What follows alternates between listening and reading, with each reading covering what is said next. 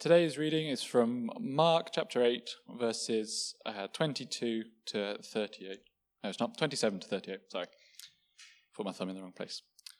Jesus and his disciples went on to the villages around Caesarea Philippi. And on the way, he asked them, "Who do people say I am?" They replied, "Some say John the Baptist, others say Elijah, and still others one of the prophets." "But what about you?" he asked. "Who do you say I am?" Peter answered, "You are the Messiah." And Jesus warned them not to tell anyone about him. He then began to teach them that the Son of Man must suffer many things and be rejected by the elders, the chief priests, and the teachers of the law, and that he must be killed and after 3 days rise again. He spoke plainly about this, and Peter took him aside and began to rebuke him. But when Jesus turned and looked at his disciples, he rebuked Peter. "Get behind me, Satan," he said. "You do not have in mind the concerns of God, but merely human concerns." Then he called the crowd to him, along with his disciples, and said, "Whoever wants to be my disciple must deny themselves and take up their cross and follow me. For whoever wants to save their life will lose it. But whoever loses their life for me and for the gospel will save it. What good is it for you to gain the whole world, yet forfeit your soul? Or what can you give in exchange for your soul? If any of you are ashamed of me and my words in this adulterous and sinful generation, the Son of Man will be ashamed of you when he comes in his Father's glory with the holy angels." Wonderful. Thank you, Dave, very much. So I'd like you to just get involved in conversation for a few minutes. That'll mean finding some people who are near enough to you to talk to. And given that we are in rows and we're not in the most comfortable group setting, nevertheless, I think you can connect in 2s, 3s, 4 would probably be the most.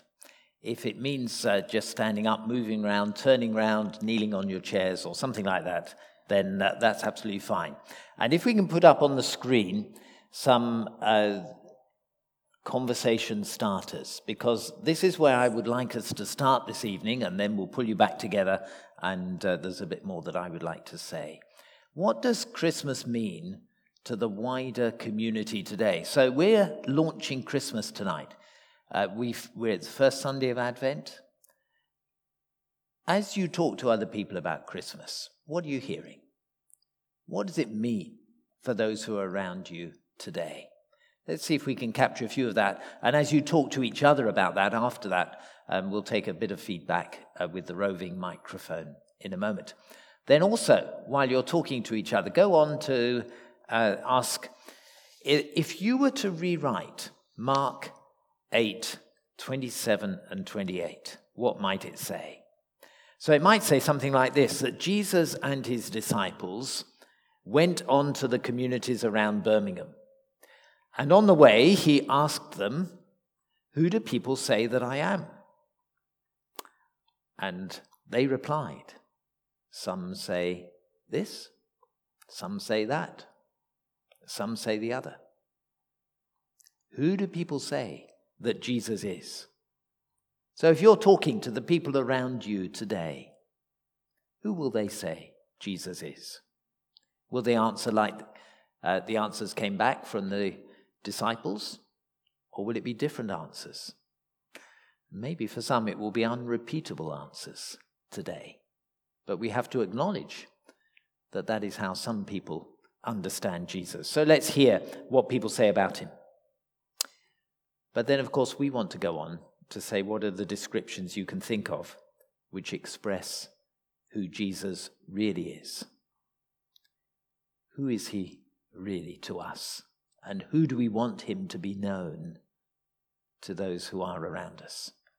So there's a lot there. I'll unpack some of it a little bit later on, but maybe just in a preliminary conversation, I can kind of looking around, I think you can quite easily connect yourselves into 3s or 4s along the rows, or just going immediately in front or behind. Just give a few moments to what does Christmas mean to the wider community today. If you were to say, who do people around Birmingham say that Jesus is? What kind of answer would you get? Maybe the last one we'll deal with all together when we come back. So just a few moments for that. Away you go. Okay, I'm going to interrupt your conversations and see where we've got to. So we won't be able to get an awful lot in the way of feedback to everyone, but it would be nice just to get a taster of some of these conversations. What does Christmas mean to the wider community today? Have you gathered any sense of what the mood is around us as far as Christmas is concerned? What does it mean to anyone? Anyone like to just comment on what you have said within your groups on that? So we have different views, not contradictory, but different perspectives. So Becky had a very good one, which was a chap who'd come to her house to do some work and said it's a time just to shut the door and not hibernate, but escape from the day to day. Yeah. I took sort of a very jaundiced view and said it's another day like Black Friday, but more so where you spend loads of money. Okay. Other thoughts? Yes, following on from John's thoughts, really, we said basically it's a time of excess in just about every kind of excess you want to think about. Okay. Yeah. Comment that was made that everybody in the group agreed with was that the people who accept other religions like the Muslims and so on that are living among us now know far more about the Christian faith than a lot of the people that have been born to it in this country. Mm. Yeah.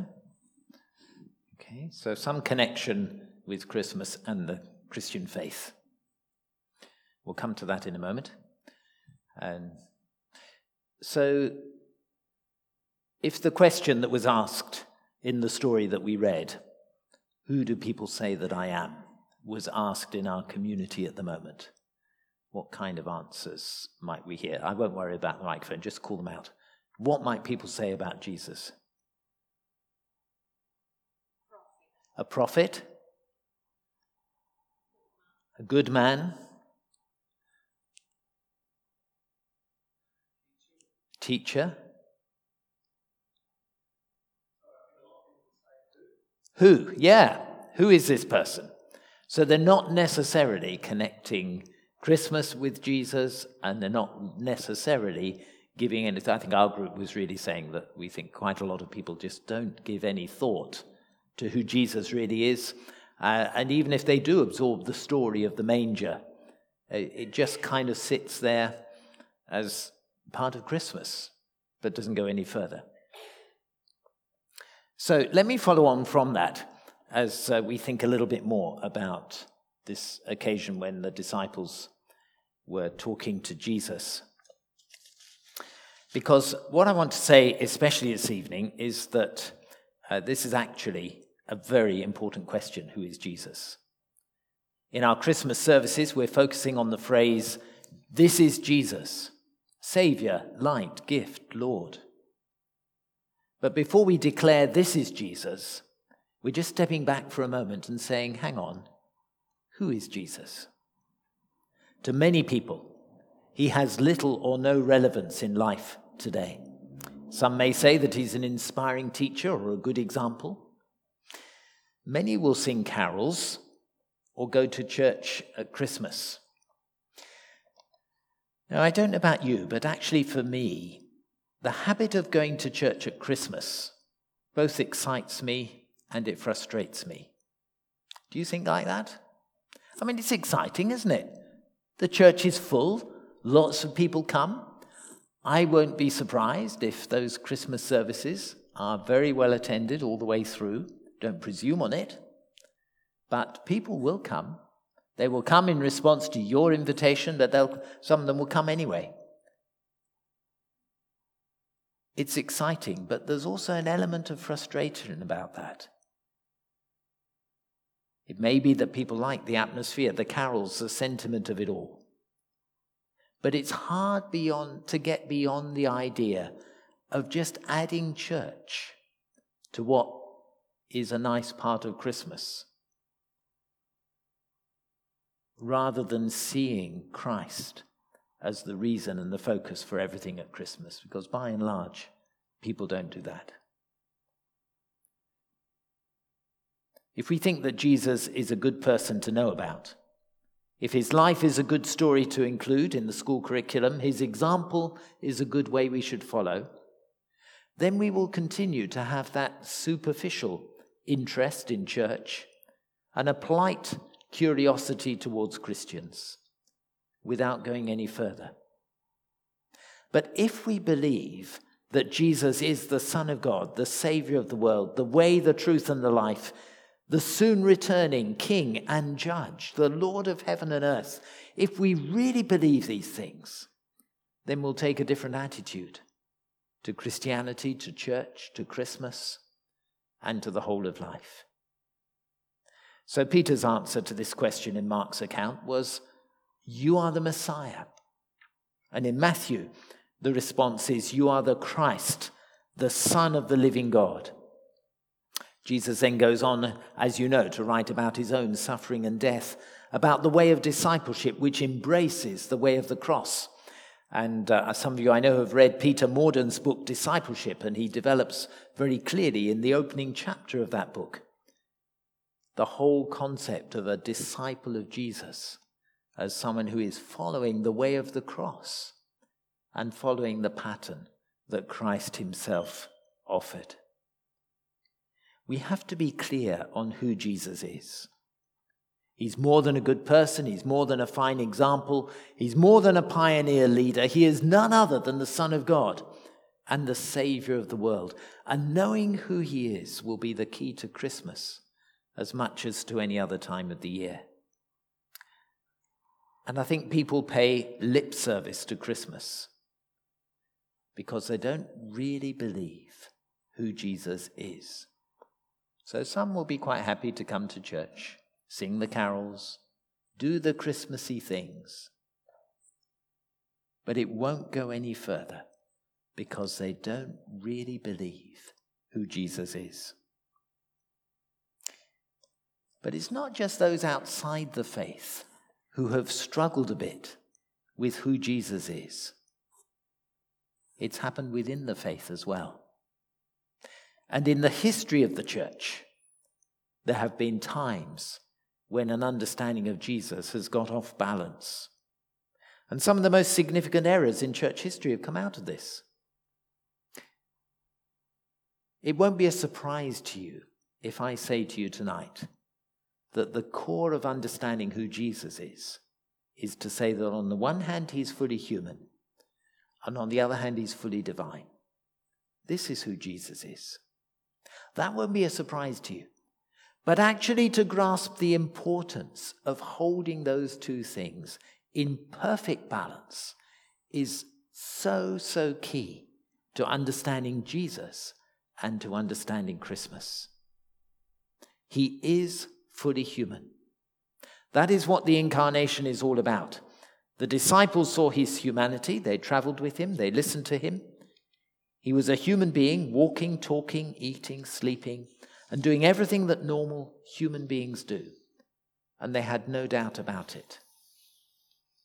But sometime later, Christians began to drift away from this. And there were some who had the feeling that Jesus wasn't really human. Almost as if God had helicoptered down to this world in human form, but not really entered our full humanity.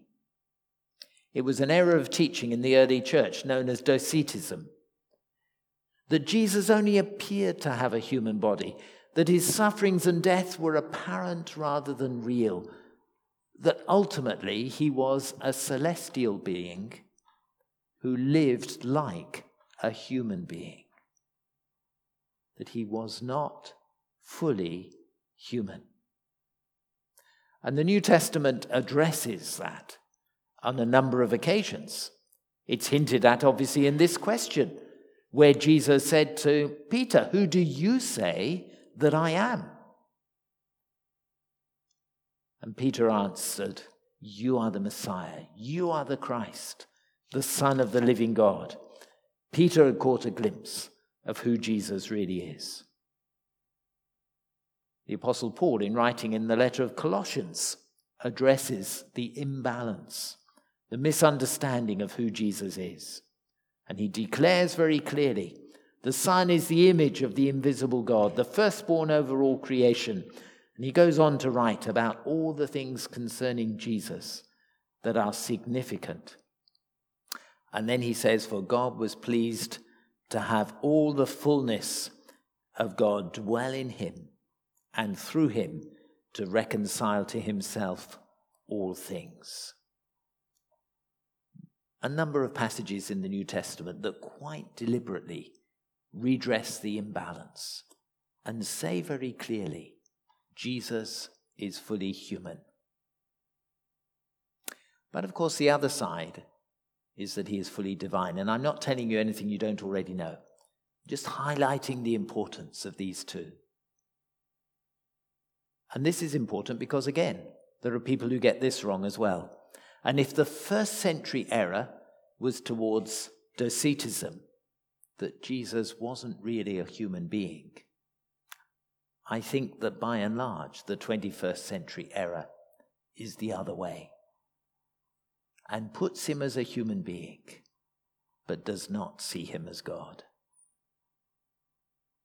Maybe a very significant human being, but not fully divine. This, of course, is teaching that you will have both in Judaism and in Islam, respectful of Jesus, recognizing him as an important person, acknowledging him as a prophet, describing him differently, but not saying, as Christians would say, that he is the Son of God.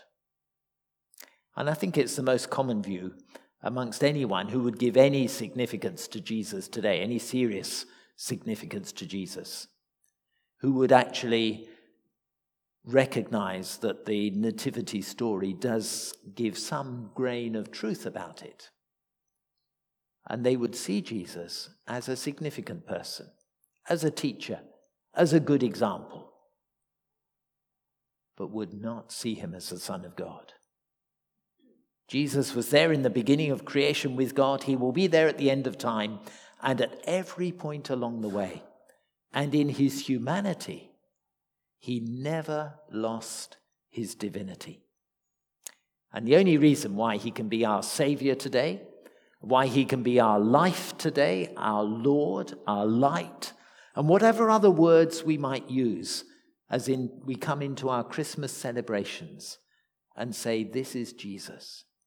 We can only describe him in these ways because he holds uniquely that he is fully human and fully divine.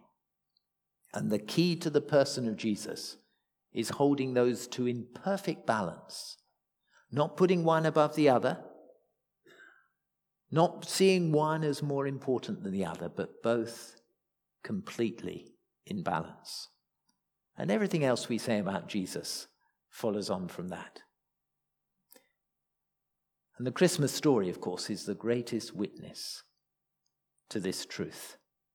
Jesus, miraculously conceived, born as any other child is born.